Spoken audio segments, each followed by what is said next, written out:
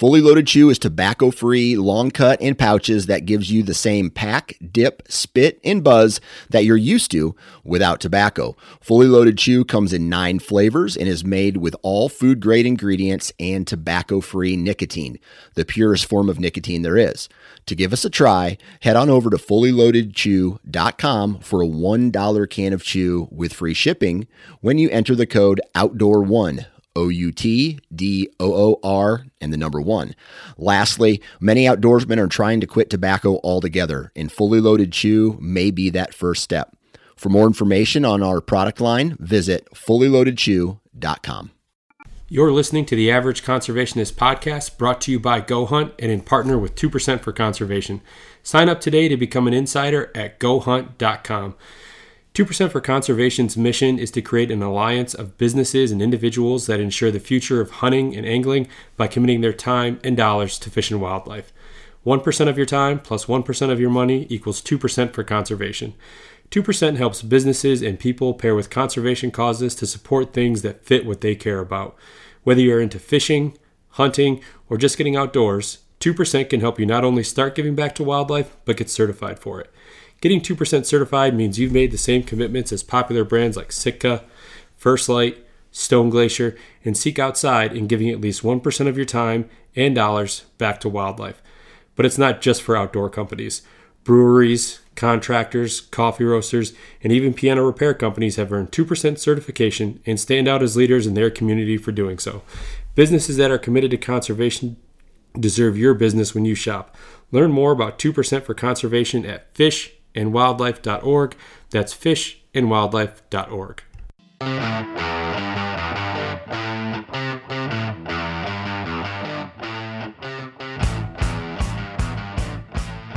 Ladies and gentlemen, happy Thursday. Welcome back to another episode of the Average Conservationist podcast, and I'm your host, Marcus Ewing. Well, we are in our first full week of the month of October, and here on the podcast, we have decided to dedicate the month of October to conservation. Now, you may be saying to yourself, isn't this entire podcast about conservation? It is.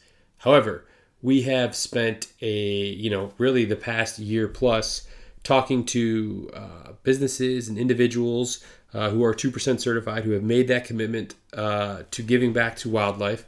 But for this month, we want to focus on the organizations that have made it their mission to give back to certain species, to protect their habitats, their herd, the numbers, really any and everything that these organizations are doing to protect specific species is something that we wanted to focus on.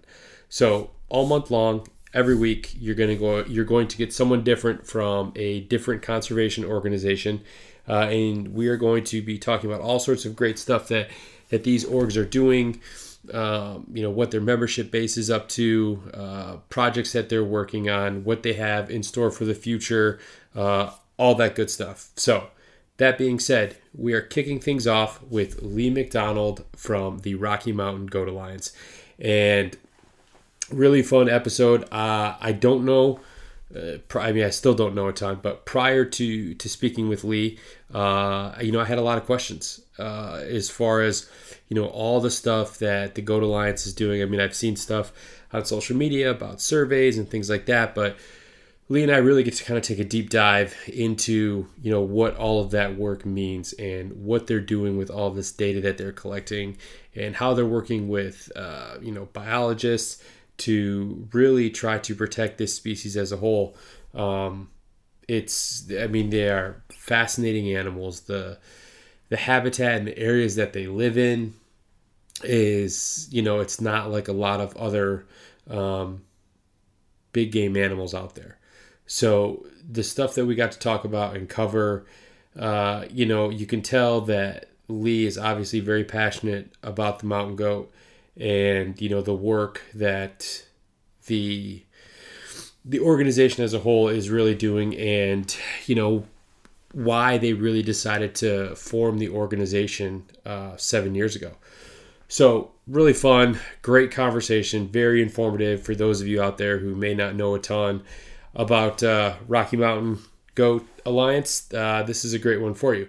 So, without any further ado, episode 72, kicking off Conservation Month, Lee MacDonald from the Rocky Mountain Goat Alliance. Before that, though, I want to take a minute to tell you about our friends over at Wild Rivers Coffee. Speaking of people that love the outdoors and conservation, at Wild Rivers Coffee, they're roasting in small batches. That way they can ensure that your coffee arrives at its peak freshness. Wild Rivers Coffee is also a proud partner with 2% for Conservation, and they believe in preserving wild places and wild things that bring all of us so much joy. That's why with everything they sell, a portion of proceeds are being donated back to conservation organizations that are near and dear to them. So you're going to get organizations like Rocky Mountain Elk Foundation, Backcountry Hunters and Anglers, Ducks Unlimited, as well as Trout Unlimited. So go to wildriverscoffeeco.com, order your fresh roasted beans, some really sweet handmade mugs, some really cool merchandise. And if you sign up and subscribe today, you're going to save 10% off your order.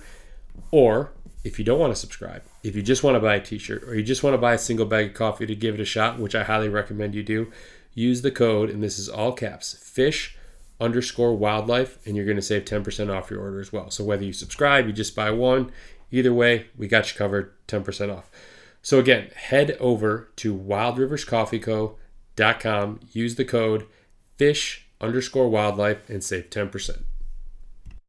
All right, joining me on the podcast today from the Rocky Mountain Goat Alliance, I have Lee MacDonald. Lee, how's it going, man? I'm good, Marcus. How are you? I'm doing well. I appreciate you making some time. We're kicking off Conservation Month here on the podcast, and the Goat Alliance is the first up. So I'm excited to kick things off and learn more about the organization. Yeah, same here. Always happy to talk. Yeah, great. So I guess as far as the Rocky Mountain Goat Alliance goes, let's kind of go back to the beginning and talk about,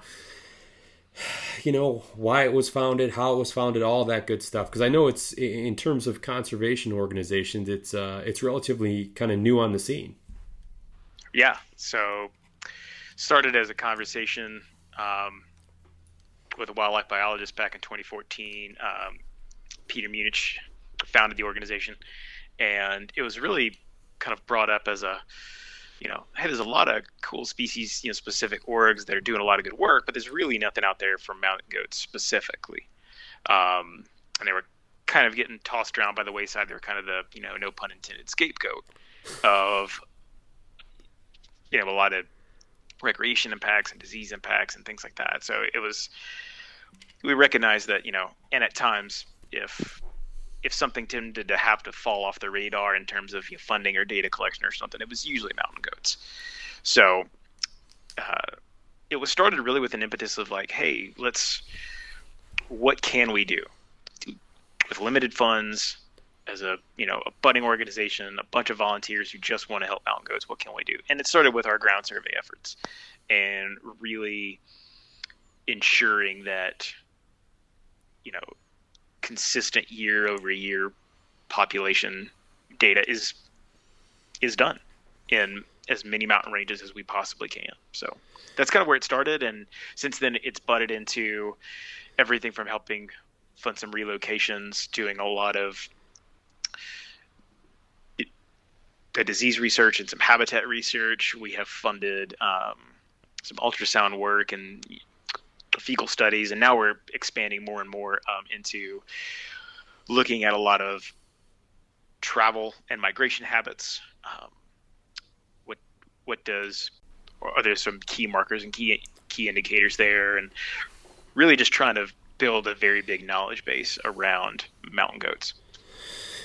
So why do you think it was that, you kind of mentioned it there in your explanation or kind of the reason for looking further into mountain goats? Why do you think it was, or I guess, your opinion or your experience that mountain goats were kind of an afterthought, right? Why was it that was kind of the thing that was always kind of slipping through the cracks? I mean, when you have, foundations for a lot of these other, big game animals, why mountain goats, was it kind of an afterthought?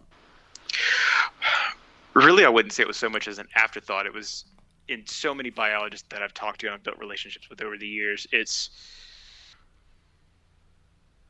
they get pulled 100 different ways. They have private landowners that have interest. They have public land users and recreational people that want to provide input.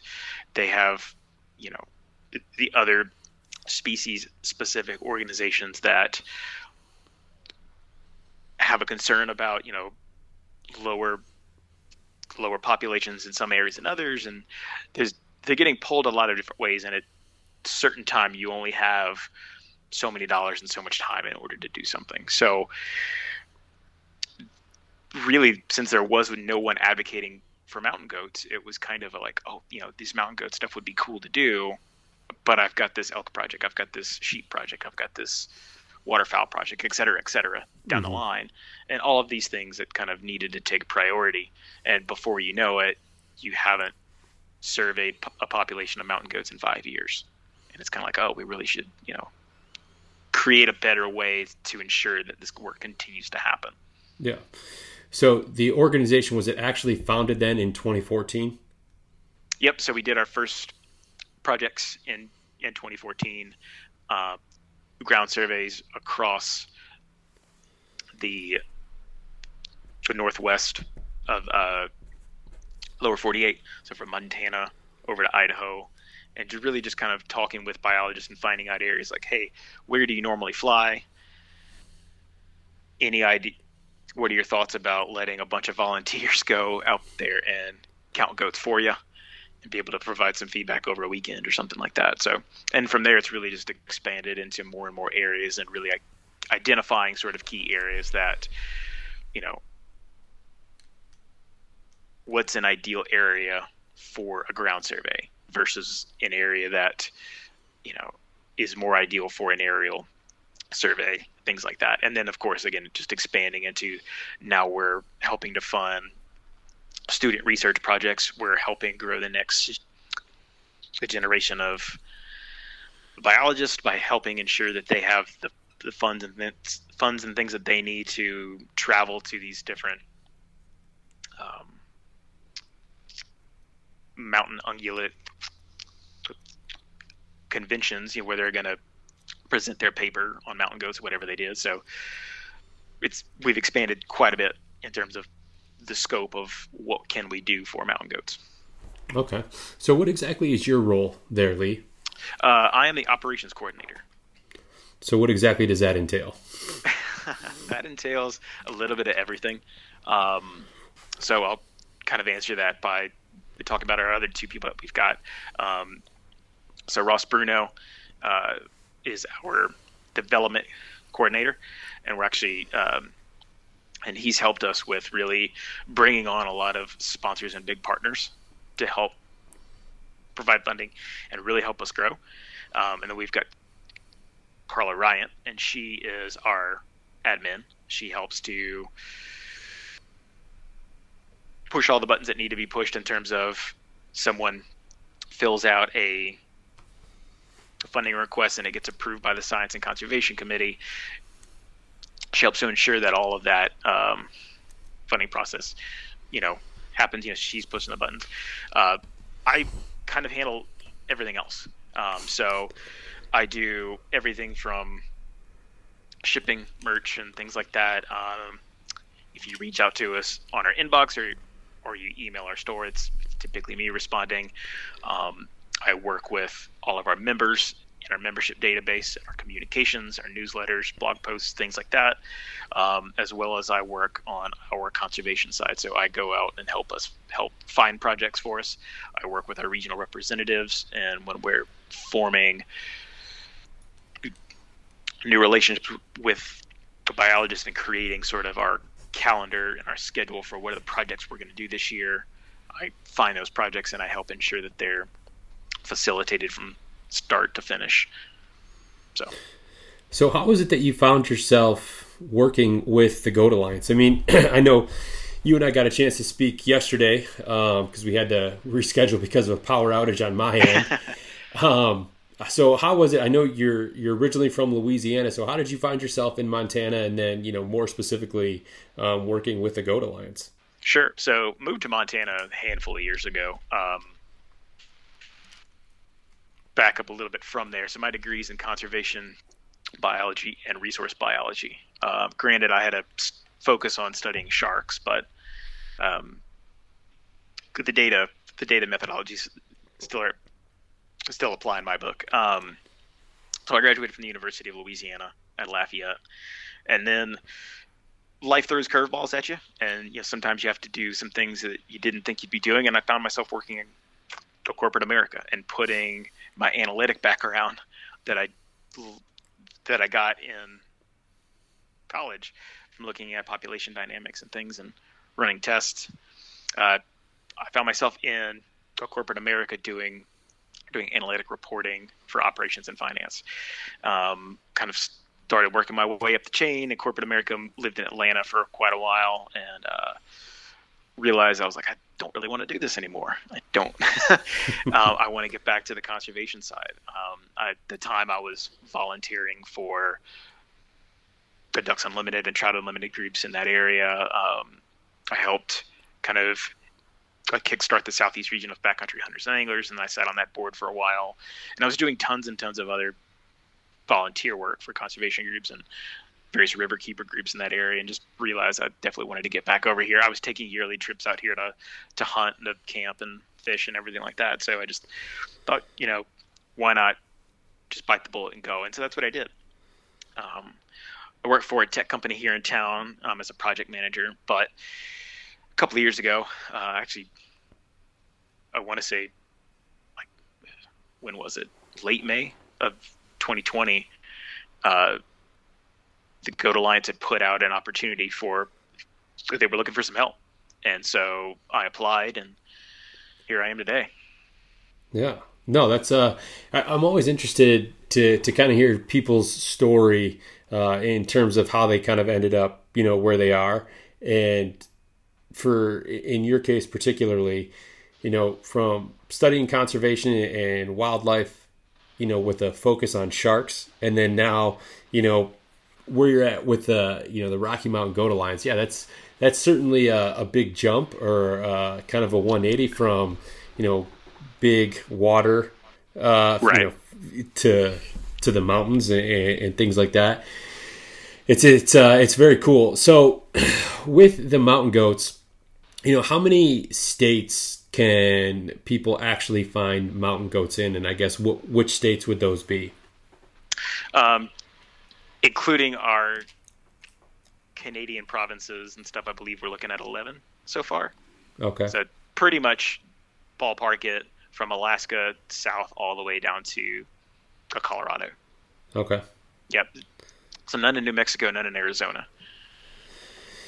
So what would you say, I guess, is the actual mission of the Goat Alliance? Yeah. So our mission in a nutshell, the actual verbatim version can be found on our website, but our mission in a nutshell is to increase and enhance the management, range, and population of the Rocky Mountain goat, where it's native and suitable non-native habitats. And we want to make sure that we're doing that, though, without negatively impacting native ungulates. And we definitely want to ensure that while we're doing that, we're educating for the public of ongoing projects and petitioning for the expansion of sustainable hunting across the continent. So it's a multifaceted mission statement, but each of those kind of line items is important. We definitely want to advocate for the expansion of both native and suitable non-native. We definitely want to not doing anything at the peril of any other native ungulates. And then we have mission of not only educating our hunting followers and members about the conservation needs around mountain goats, but also the whole recreation side. So that's why it says public in general, right? Because there's recreational impacts to all these things as well. So it's a very all-encompassing mission. Yeah, I know we've had a few guests on in the past that have participated in some of your goat surveys. I believe Greg Vandenberg, who was one of our first handful of guests that we had on, is in South Dakota there and has participated in a few. Jared Frazier, obviously the executive director of 2% for Conservation, which I believe he also serves on the board for the Rocky Mountain Goat Alliance. Has participated in some of those as well. So from like a survey standpoint, how many of those are you guys trying to put together, in a given year? That varies. So typically it's going to range anywhere from 5 on the low end to maybe 7 or more on the upper end. Okay. Part of that really kind of depends in a narrow window of time of kind of when we can do it, because we do need the engagement of the biologist and their team in order to do these surveys. So when we talk with them, and when I say engagement, they don't necessarily have to actually go participate with us, although we absolutely would love it, and most of them do. 90% of the time that does happen. But we look at kind of a window, ideally sort of late spring throughout early fall, but at the same time there's areas where it might make sense to do it in the winter. It might make sense to do it while there's still some snowpack and maybe the mountain goats are a little bit lower, make access a little bit easier, because every mountain range is absolutely different. And then we also have to take into consideration all the logistics. Is this a range that we can do with 30 volunteers? Or is this because it's pretty wide open and we can see a long ways and groups can be 4 miles apart? Or is this an area that we're going to need 100 plus volunteers because it's nothing but slot canyons? Yeah. And we're going to have 3 groups up at each section, one at the wall, one in the middle, one at the beginning. So all of that kind of goes into the planning and the structuring, and we work with the biologist as well to determine, we have a methodology that we like to follow, but they may want some additional data points. And, since we're going into an area that they may not get a chance to survey at all, for example, when we were in Colorado this year, they also asked us to grab that same data that we were getting on mountain goats for sheep. So we were able to help ensure that some sheep data is collected there as well. And then we're slowly expanding that as well into looking at like recreational impact, and we're counting how many recreators we see, both motorized, non-motorized, in certain areas. So a lot of different data points, and all of that kind of goes into how many we do a year. But rough numbers tend to range anywhere from 5 on the low side, 7 to 9 on kind of the high side. Yeah. I see a lot of stuff on like, let's say social media, Instagram, whatever, of a lot of like, especially during the summer months when a lot of people are in the mountains recreating, maybe doing some through hikes, maybe doing some camping kind of in the backcountry, high mountain fishing, stuff like that.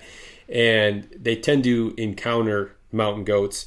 And it almost seems like as close as a lot of these people find themselves, in terms of proximity to mountain goats, it's really unlike any other wild animal that I've ever seen. Like they don't seem to be scared. I mean, you'll see pictures where people are, perched up on a rock on a peak or something like that, and they've got mountain goats, 10, 15 feet away from them. Right. And I think, with my experience in the outdoors, and whether it's like an elk, a mule deer, a whitetail deer, you're not getting within, a couple hundred yards of those things without them winding you, or just, your mere presence, spooking them and having them run off. So what is it about mountain goats that kind of allows, what seems to be kind of more human interaction with them? Yeah, there's a lot of different theories and stuff on there. I mean, ultimately, we can't necessarily get inside their head and ask them what they're thinking, but they do have a bit of a gregarious nature. There's some thought around that because they're more closely related to antelope than true goats, and taxonomically, they actually kind of fall right in the middle. That there's some of that gregariousness that you have from antelope, where they're a bit curious, they're kind of not sure what you are, they're willing to investigate you a little bit. Some of that may carry over behaviorally. It's also a bit of a habitat sort of ideal, like they're not really running into like tons and tons of predators where they're at up on peaks, which is typically where most people are getting their selfies and stuff for Instagram Right. or something. They want to show that they climbed some crazy peak. And of course, that's going to tend to be where they are. If you run into them more in the trees or kind of down low and stuff, they may be in an area that's potentially more predators and stuff, and they may want to back away a little bit more. But at the same time, there's one of our biologist partners was showing me a video the other day. They had some salt from the snow. Well, they had some salt that had been put down on the roads on their tire. They had drove up to a trailhead during the early spring to do some work, and a young mountain goat had come down and was like licking their tires to get the salt off, and she tried to fuss at it and kind of shoo it away, and the goat just didn't really care. But that's the other thing, is that they really just haven't been peopled very much. They're not particularly, people aren't necessarily trying to hug them, but people aren't really kind of like threatening them and making a lot of loud noise and trying to push them away either, because which they should be doing. As a matter of fact, one thing I'll point out, you may have heard in the news a couple of weeks ago, by this point, maybe even 3 weeks ago, there was a young grizzly had thought to have been killed by a mountain goat in Canada, and they were biologists had done a necropsy on it, and they thought that the puncture wounds and where it was found and the circumstances, it was kind of a young, slightly emaciated female that it had tried to maybe take advantage of a mountain goat, and it was killed because they do have incredibly sharp horns. And that's kind of like, okay, what's the take home from that? Well, the take home is that if a mountain goat can kill a grizzly, even if it is a slightly emaciated young grizzly, it can certainly kill you. Right. And so just like any other wild animal, we see them, like we hear stories every year of people getting flipped over by bison in Yellowstone because they got too close or this or that. And it's like, well, mountain goats are perfectly capable of harming you as well. And considering you're in precarious areas on the edges of, cliffs and tall peaks and areas with shale, it's probably not a good idea to be going to do that. But they also, come down and they tend to investigate a bit more, right? So like if you set up camp and you happen to go outside at night and go to the bathroom and stuff, and you're camping in mountain goat area, it's a very good possibility that you'll have a mountain goat in camp with you, licking up urine as a mineral. Yeah. So just us being there and that kind of thing, it kind of invites them a little bit, in some ways. Yeah, and I tend to think about it too, and if you think about, some of the other big game species, elk, mule deer, white-tailed deer, it's almost like kind of ingrained in them or kind of passed along from generation to generation, or they learn certain things from, their mothers when they're growing up about things to be leery of, when to kind of sense danger, what's a dangerous thing, and when, to get the hell out of the area that they're in because of a potential threat. And if, mountain goats are kind of, like you said, a bit more precarious and curious and more willing to investigate, that same, curiousness, I guess, gets kind of passed along to generation and generation. So there's, it's never kind of fully ingrained, like people could be in trouble. They're like, oh, maybe they had an experience, like you just said, where they came into a camp somewhere and there's minerals, and they kind of put two and two together and like, well, we could, this isn't a threat, we can actually, get some, nourishment from these people that are here. Absolutely. And habituation and movement impact is a real thing. We've got a lot of collars on some goats in some very high recreation areas. And kind of the surprising thing is that, the goats might move a little ways away during some of the high traffic times and seasonal periods, but they're not going to not go where they want to go. So if that means they're going to cross a trail with you, they're not too worried about it. They know what activity looks like. They have a good idea in that area that people really aren't going to bother them. They might get a little closer. And there is a certain point where you're going to push too hard and you'll either get a threat response or push them out of an area, scare them and spook them off. so there is a limit to it, but absolutely there's a habituation element to it as well. And if they're just used to it, then they're just used to it. Yeah. So with every kind of species and big game animal, I guess there always seems to be, certain, I guess, threats kind of within the herd or within the species itself. CWD, chronic waste, EHD. I mean, there's a lot of different diseases and things out there that affect these populations. So what is the biggest threat that the mountain goat population faces? Oh man, there's potentially a pretty long list, and I think we're still trying to figure out what some of those are. Certainly, from a disease perspective, MOVI is kind of the big one that they get, and that's kind of the one that I think most people are sort of watching out for. And if there's any sort of testing that needs to be done, that's kind of the first thing on the list. Like, let's test, for MOVI. Other than that, really, there's a lot of studies that are coming out right now, and there's a lot of things that are looking at habitat impact and some climate change, in areas where they used to have maybe high alpine grasses or mosses or lichens, and something like that.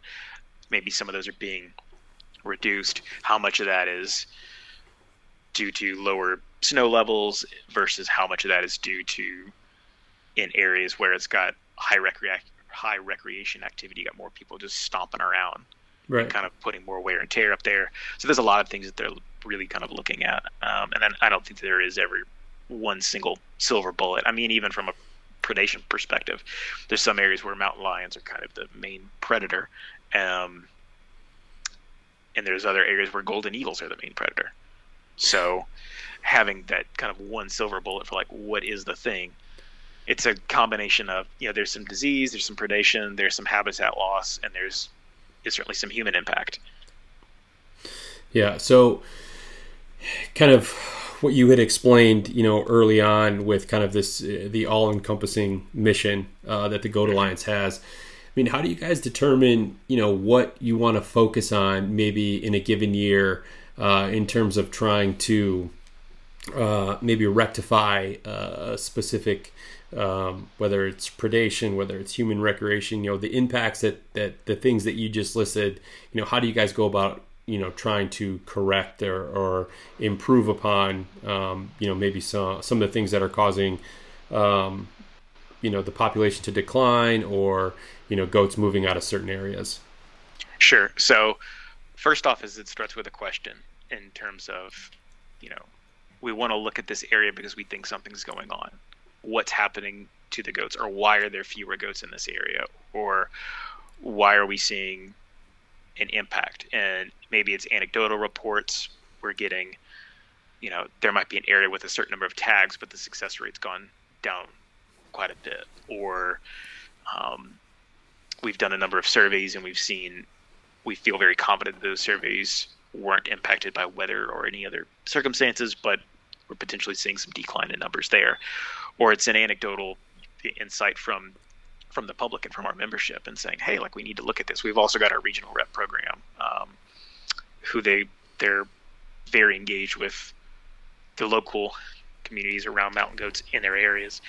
And so a big question comes up, and then we kind of talk through that question with our Science and Conservation Committee, who is a group of cumulatively, they have over 100 years experience in mountain ungulate biology, both active and retired wildlife biologists, as well as in the university and an academic landscape. We kind of toss around ideas like what might be interesting to look at, and then we also take a look at, we engage with our state and provincial biologists and say, what are the things that are impacting your areas? What's that pipe dream project of mountain goats that you want to do, but you're too focused on this other species right now, or these other projects that you just don't have time to tackle? So we kind of grab all of those questions, figure out how and where they apply to our mission statement, and then we say, okay, how can we help fund? And maybe it's time, maybe it's dollars, maybe it's a combination of both, which is usually the case. How do we ensure that this goes forward, and we can prioritize them? Sometimes they're very quick and simple. We're going to do a ground survey over a weekend, or it's a grad student that's just doing this one season of work and they're going to publish a paper on it. Sometimes it's going to be a 4-year effort, and it just kind of depends on what the scope is. A lot of times we're two of the main projects that we are funding right now are both continued research, because the research pools that they've been looking at are either imperiled mountain goat areas that have been monitored for quite a long time, and we want to ensure that those good data records in that work continues. An example of that is the Call Ridge area in Alberta.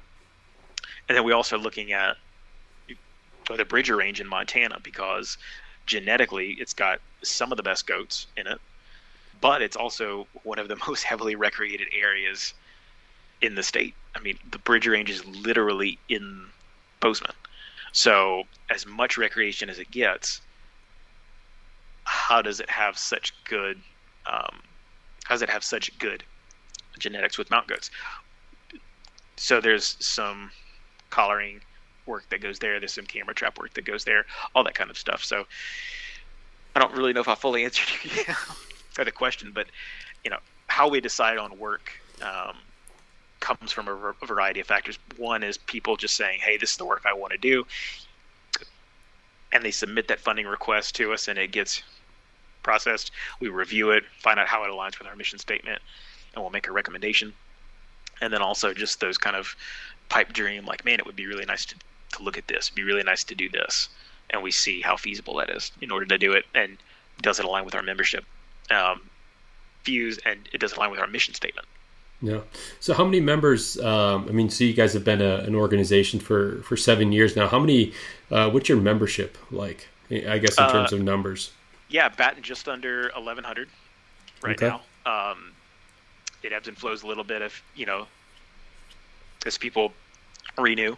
But I think one of the things that we're sort of most proud of is that over a third of our membership are life members. Yeah. No, that's incredible. We've got an incredible amount of support from our life members and people that are willing to step up in a very, very big way in order to support us. So, yeah, and those are, that's people like that. That's kind of with my company, with the Average Conservationist. Those are the kind of people that I think need to be celebrated, right? The people that make it, that become life members, that, see, the value and the importance in these organizations, regardless of the species. And it's those members that make up, the organizations. When you think of the Rocky Mountain Goat Alliance, you don't think of, let's say 1,100 different people. You just think of the name and the work that they're doing. But it's all those boots on the ground. It's all the surveys. It's all, writing in, or whatever projects that maybe they want to get involved with, or they think that should be looked at or considered for, kind of some further investigation. Those are the people that are really kind of driving the bus in terms of, all this work and data that's being collected for the betterment of the species. Absolutely. And what's fun is we did a membership survey not too long ago, but really just to get an idea of, hey, we're growing pretty quick and we want to make sure that you're still happy to support us. And if there's something that you want us to focus on, let us know. And there was, one of the really big things that sort of came out from that is people were willing to step up even more than that if we have an opportunity for it. So it was like, oh, you want something above life membership? And then, sort of like, okay, well, what would you like? And they're like, we just want to support mountain goats. People they're willing to do the right thing and help support in any way they can. And I think that's the great thing about our organization is we might not have the sheer volume of numbers of members, but I would say that we have some of the most supporting members, not just from a dollars perspective, but just from an engagement perspective, and people that want to see us go far and are willing to do whatever we need help with to make that happen. And that, I think, speaks at such high volumes, and I'm so grateful for all of their support. Yeah. When you have a membership base that puts that out there, that, all they want to do is help, whatever they can do, it's almost like, like a company that has, a really good leader, a really good, boss, whatever the case is. I mean, those employees, they'll run through walls for you. If they believe in the mission, they believe in the work that you're doing.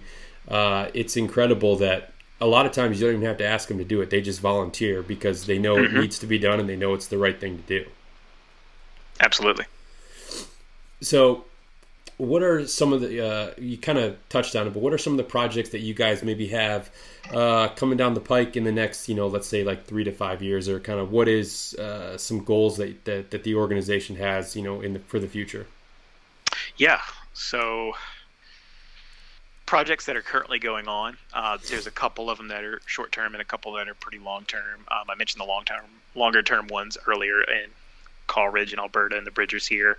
Some of the shorter term things that are still going to take another year, and I say short term because often projects are at a minimum year and a half. Right.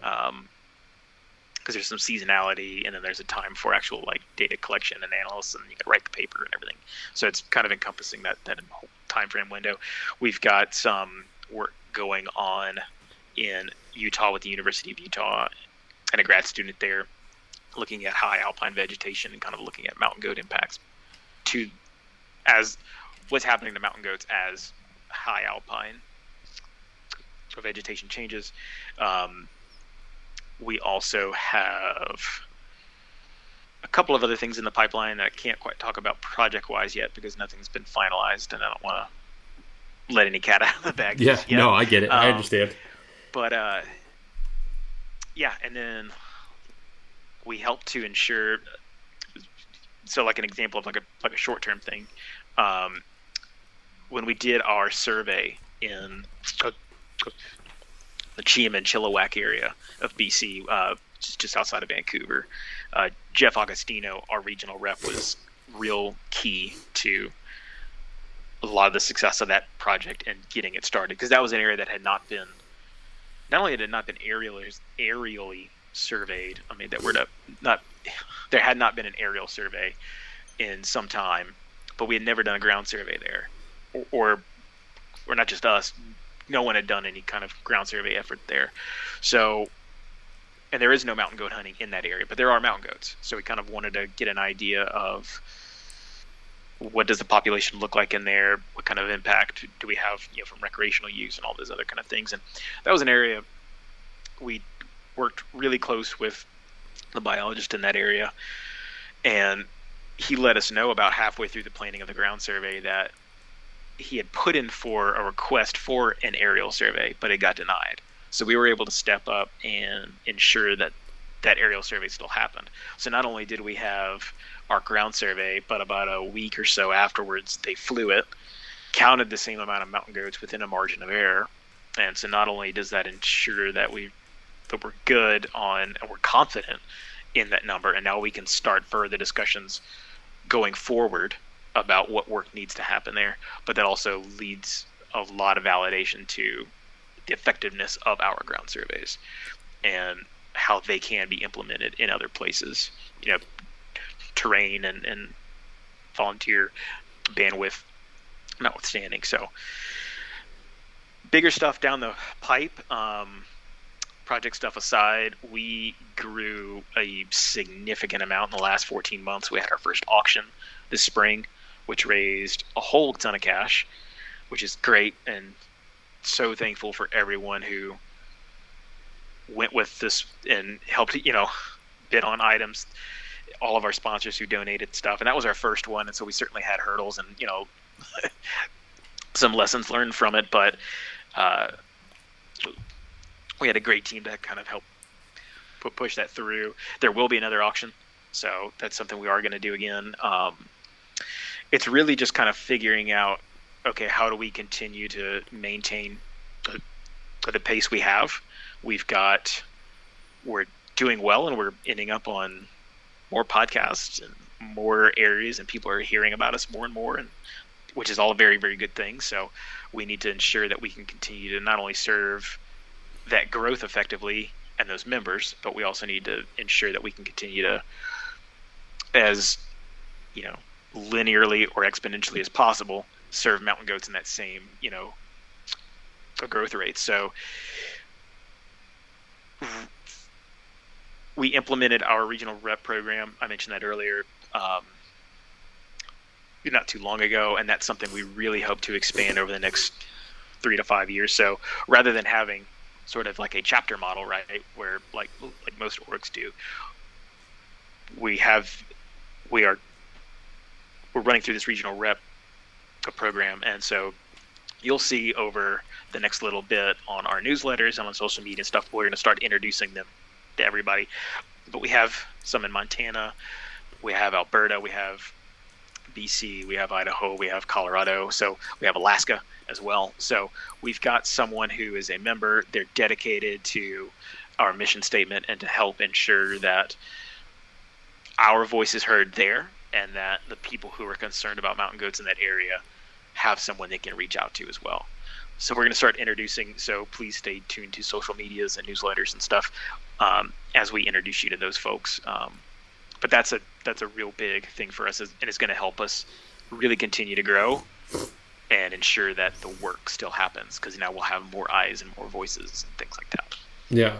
So now in this example that you were just kind of talking about, where the request to do a plane survey, an aerial survey had been denied, and then you guys were able to kind of step in and help get that done, along with the survey that you guys did from the ground. So, the ground and the aerial. Yep. Where there's a population of mountain goats, but it's not an area where you can hunt. Is that something that, as you guys collect this data and you do all the analytical work, that maybe 5 years from now, if it looks like that population is growing kind of to the detriment of the landscape, that they will open maybe that area up to mountain goat hunting? Is that something that you guys can kind of have a hand in, or offer an opinion, or just kind of supply facts to whoever is going to make that decision? Absolutely. So in our mission statement, that's kind of the final line of it, is that we do promote and we do advocate for the increased sustainable, keyword there, hunting opportunities for mountain goats. And so not only do we say, now I'll preface this, we never do anything. We're not doing this research because we're like, hey, let's do all this research so we make sure we get more tags in the area. Right. It isn't done with that intent. The work needs to happen. If we can expand, if it's an area that's suitable, and hey, the population is below objective, and there's an opportunity to grow it, and then over time we're able to see, hey, we've surveyed this area for 5, 10, 15, however long we get to go, years now, and we've seen not only the population increase, but it's now at carrying capacity, it's at objective, we feel comfortable with it. We haven't seen another tag provided or given. We would absolutely advocate for that, but we'll also advocate for an area that has a population that's dwindling and would be beneficial to maybe have a tag reduced as well. Okay. So definitely on both sides, I guess, kind of the fence, so to speak, where, taking tags away, adding tags, whatever's going to be, like you just said, for the betterment of, maybe that particular herd in that particular area. Yep. Sustainable hunting is the keyword there. Yeah. So how is it, when you're doing these ground surveys, I mean, how confident do you guys feel after a weekend of, let's say, you have, let's just a round number. Let's say you have 50 volunteers to do a ground survey in an area. I mean, how confident do you guys feel at the end of that weekend with the data that you've collected in terms of, how does that truly reflect, the actual population that's in that area? Are you guys usually pretty close to, maybe comparing that to some aerial surveys, or is it some instances where it's only ground surveys that are able to be done in that area? Sure. So we do all of that work with the biologists in partnership, and that's why the partnership and the relationships with biologists are so crucial, because otherwise we're just a bunch of mountain goat enthusiasts handing them a bunch of data, and they're going to, what do you want me to do with this? So we never do anything in a silo on our own. It's always done in partnership with them. And so for example, we'll survey an area, we'll take all of those data sheets, and we have our methodology that takes a variety of things to encounter when you come to one of our ground surveys. You're going to be counting adult goats and kids. We typically don't worry about a Billy Nanny count, because while we do a lot of our Billy Nanny quizzes on Instagram and things like that, oftentimes where we're counting these goats, you're looking through spotting scopes, and it's pretty far off. And in a real world hunting situation, you'd want to get a lot closer anyways to be sure. And then we can start sort of throwing off data, and it's kind of irrelevant. We just kind of want to know adult goats and kids. And then we're going to not only mark how many do I see, but I'm also going to look and see what time of day did I see them, what was their direction of movement, how many were there in a group, and what was that group makeup, right? Was it, 2 nannies and 2 kids, and they were moving across the peak from me? I'm sitting at 9,000 feet. They're roughly about the same elevation, and they're moving east. If there's another group that's down the ridge from me that has a view of the easterly side of that peak, and 2 hours later they see a group of 4 goats, 2 nannies and 2 kids around whatever elevation, we can often assume that, okay, that's a double count, and that's right, the same group of goats. So our methodology is tailored to ensure as much accuracy as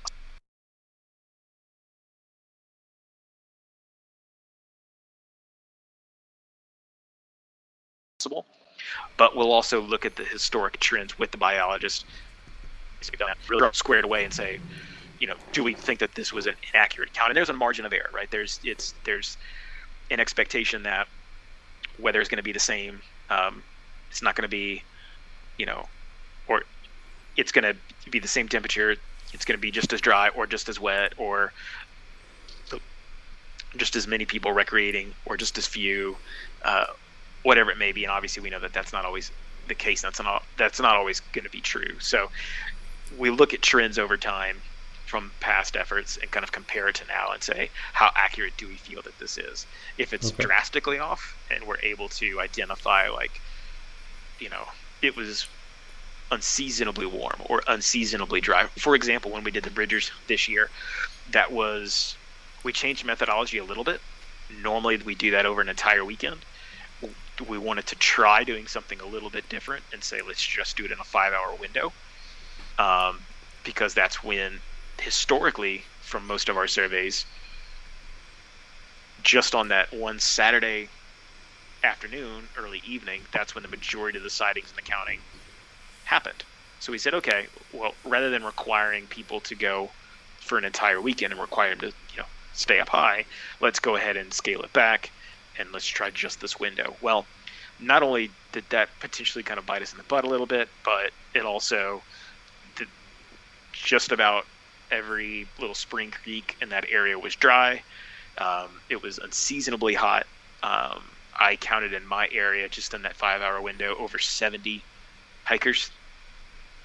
So all of these things sort of increased. When we ended up looking at the data, we realized we probably only actually counted about a third of the goats that were there.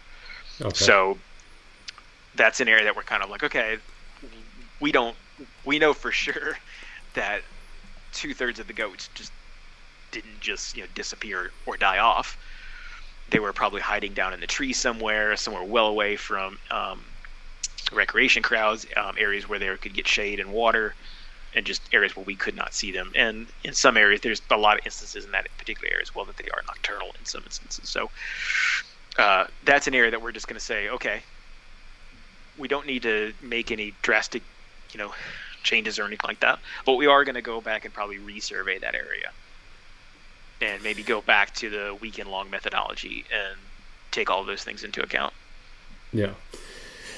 So for the average person that, knows of mountain goats, but that's maybe all that they know, right? They know what a mountain goat is. They kind of, know roughly the type of areas that they live in, kind of high country, rugged areas.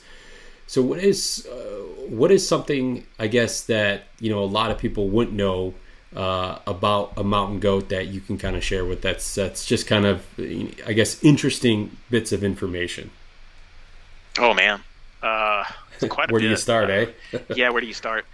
They're such a unique animal, and that's like one of the reasons that they're one of my favorites. But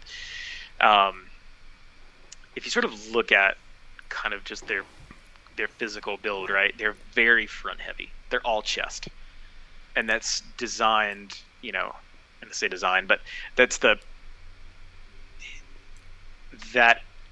anatomy shape, rather than being very uniform like a deer, or very evenly kind of split and symmetrical in some instances. From a front to a rear, they're very asymmetrical. They're very chest heavy. That allows them to climb up quite a bit. Their hooves, they have pads on the bottom, and they're actually kind of soft. So it helps to kind of, it almost acts like a slightly deflated tire if you're going to go off-roading. Right. And it helps to kind of grip and things like that. Their scent glands are right behind their horns, and during the rut, things like that, Billies will get what looks almost like a big hockey puck right behind their horn. So many cool little just physiological traits and stuff that are out there. Yeah, no, I mean, that's like the glands behind their ears, or their horns, excuse me. I mean, that's something that, I didn't know. I mean, I think I asked that question more from a personal curiosity. Oh, sure. than maybe, just wanting, the listeners to know, because, like a lot of things, I mean, people that, what I find is people who tend to, hunt a specific species, whether it's, mule deer or whitetail, elk, whatever it is, they have a lot of knowledge about the species in general, and a lot of that is gained over time with hunting the animal, with kind of watching them, or in their natural habitat, if they harvest an animal, other conservation orgs that kind of put an emphasis on the anatomy and kind of physical makeup of these animals, and again with mountain goat, with the Goat Alliance, and being relatively new in terms of tenure as an organization, a lot of that information, unless you're a diehard mountain goat hunter, it's probably a lot of things that people just don't know, right? Mm-hmm. Yeah, I mean, everything from, I think there are certain similarities that they do have to other large ungulates, in that during rut times and pre-rut and stuff, you will see some dynamics of the herd change, right? You'll see like some bachelor groups early on, just like you might with bucks or something, and then as the season goes on, that dynamics and stuff kind of changes, and they're kind of doing their own thing. You see like very large, very mature billies kind of always on their own, doing their own thing, whereas you'll see like very, very young billies and stuff often hanging around yearlings and things like that during certain periods of the year. So there are certainly some similarities as well, but other little quirks and things, I think one of the big things that not a lot of people know, and one of the things that goes into why it's so important to harvest a billy, especially when you have an either sex tag, is that nannies really aren't going to give birth until they're about 4. Okay. So they're not like a white-tailed deer that's just going to pop them out, once a year. Yeah, every spring. Yep, and they're really only going to have, one or or up or up to two. There are certain cases and examples, and even some images that we have on our Instagram page and stuff where there's a nanny that's got triplets and stuff, but that's not common. So they're having fewer young, and it's taking them a lot longer to do that. So harvesting a nanny, where not applicable, while it is legal, in most areas, 99% of the tags out there are going to be either sex, although there are some nanny only tags and stuff out there, where it's appropriate because it's based on sort of whether the population dynamics, and is it very nanny heavy, versus something that's a bit more a proper sex ratio and things like that. So what is I guess so I always find myself kind of going back to whitetail just because that's what from a big game perspective, that's what I certainly spend more time doing. And if you can find, it varies from state to state, right? But if, like, let's say in Michigan here, if you can, harvest a 4.5-year-old buck, I mean, that's a pretty darn mature buck, right? And, if they've gotten to that age, especially in Michigan where there's a very high number of hunters, that's a really good buck, whether it's, whether it has a huge rack or not. I mean, if you get it aged and you have a 4.5-year-old deer, I mean, that's impressive. What is kind of the life expectancy, or what is a mature billy from an age standpoint look like? Well, that's a good question. One thing that I was actually talking with a couple of biologists not too long ago was that we're kind of looking at what kind of data historically has been gathered around mountain goats. And one of the things is that really there hasn't been a whole bunch of tooth aging and stuff on them. Everyone's pretty much relied on annuli on the horns and stuff, just like you would with sheep. And there can be some variation in annuli growth and a growth ring appearance where it comes to precipitation levels and things like that. It's theorized that there's the wetter an area is, the more separation you may have between annuli, thus leading to a longer horn given the same age of a goat of another area. Right. So they have some mountain goats that measured only, and I say only 8 inches because that's a very stellar goat, here in Montana, that they tooth aged at almost 16, like 15 and a half years old. So there's a lot of variables that go into it. And so, not every 8 or 9 inch billy is going to be that old. Right. But certainly,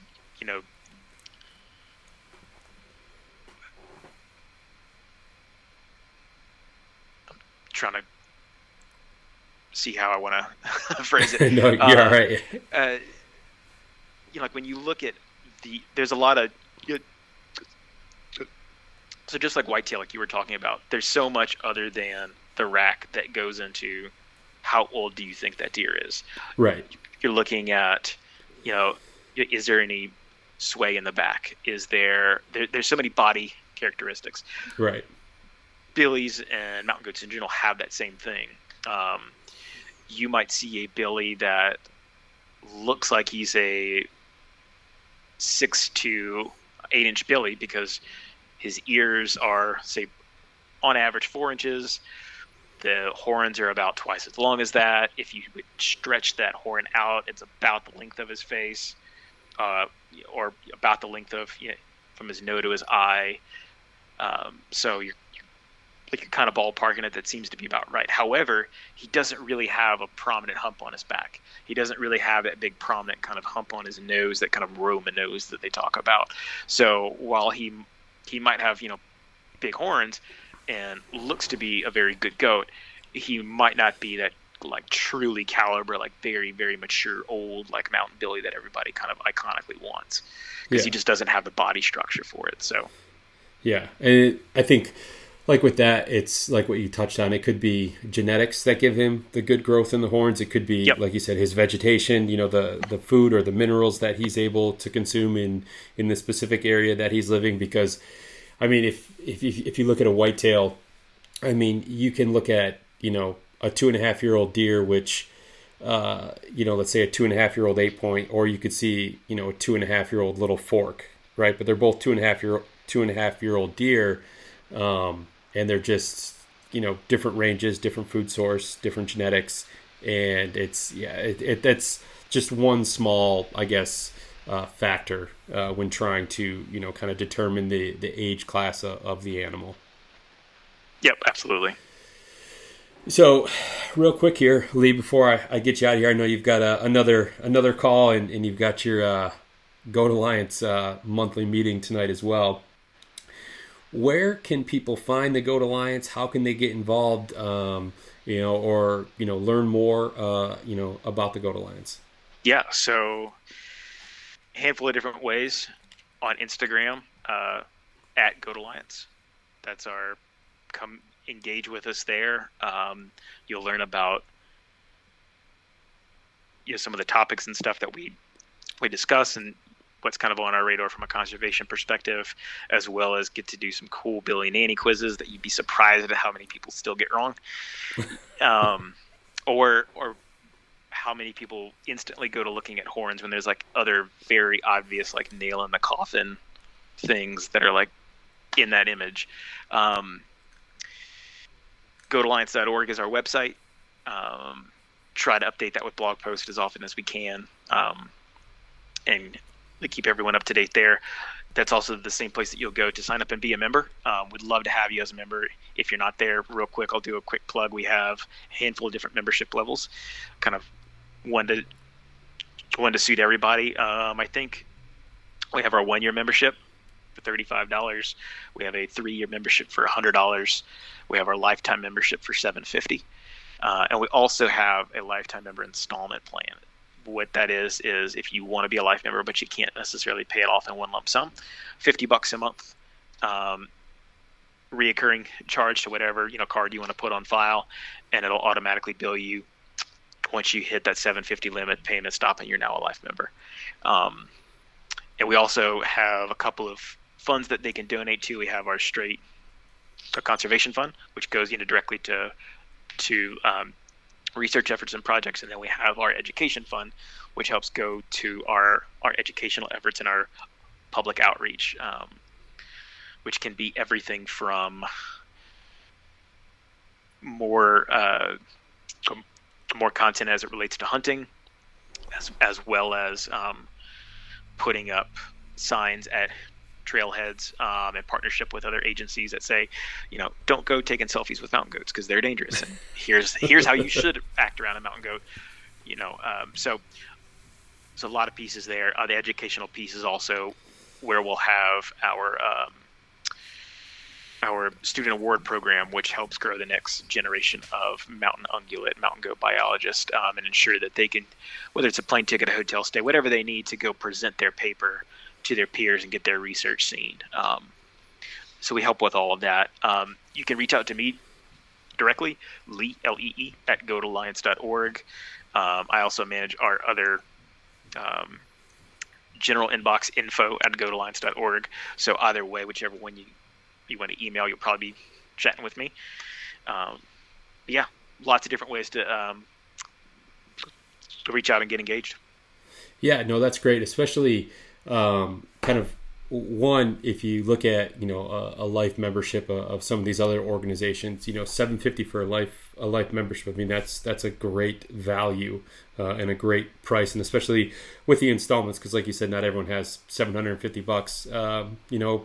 But I tend to think that people kind of spend $50 willy-nilly on things all the time, whether it's Starbucks over the course of a month, fast food, whatever the case is. I mean, that $50 can be put to some good use doing that. So, no, that's great. And then also kind of explaining the two different funds and where that money is actually being allocated towards. I feel like that's having that transparency and so members or potential members know actually where that money is going to, I think goes a long way with people, because obviously there's overhead and things like that with any organization, so if you donate to the conservation fund, you know where that's going to go. So that's a big thing.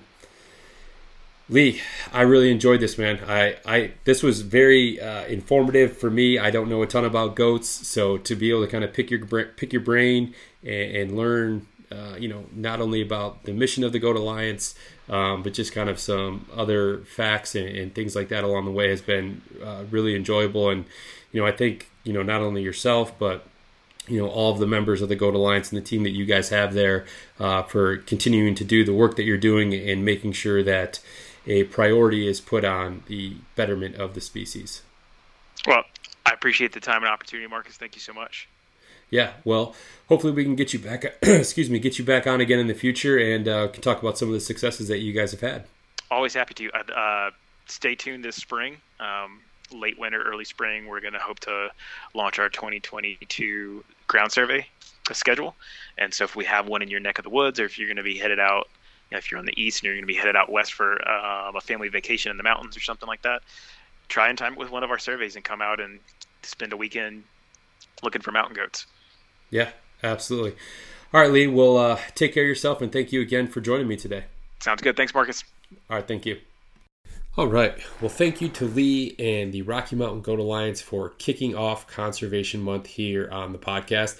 I would also like to thank the partners of the podcast, Wild Rivers Coffee, Go Hunt, and Stone Glacier, as well as 2% for Conservation. Please be sure to go out and support the companies that support this podcast and help make it possible.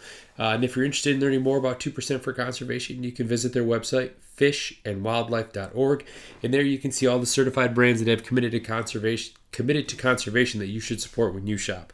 I also encourage you guys to follow 2% on social media, where they're going to be posting only positive, conservation-driven content, so you'll certainly enjoy those posts in your feed. So again, if you'd like to learn more about 2% for Conservation, you can look for them online on social media or at fishandwildlife.org. Thanks for tuning in this week, everyone. Hope you enjoyed the episode. Remember, stay safe out there, and conservation starts with you.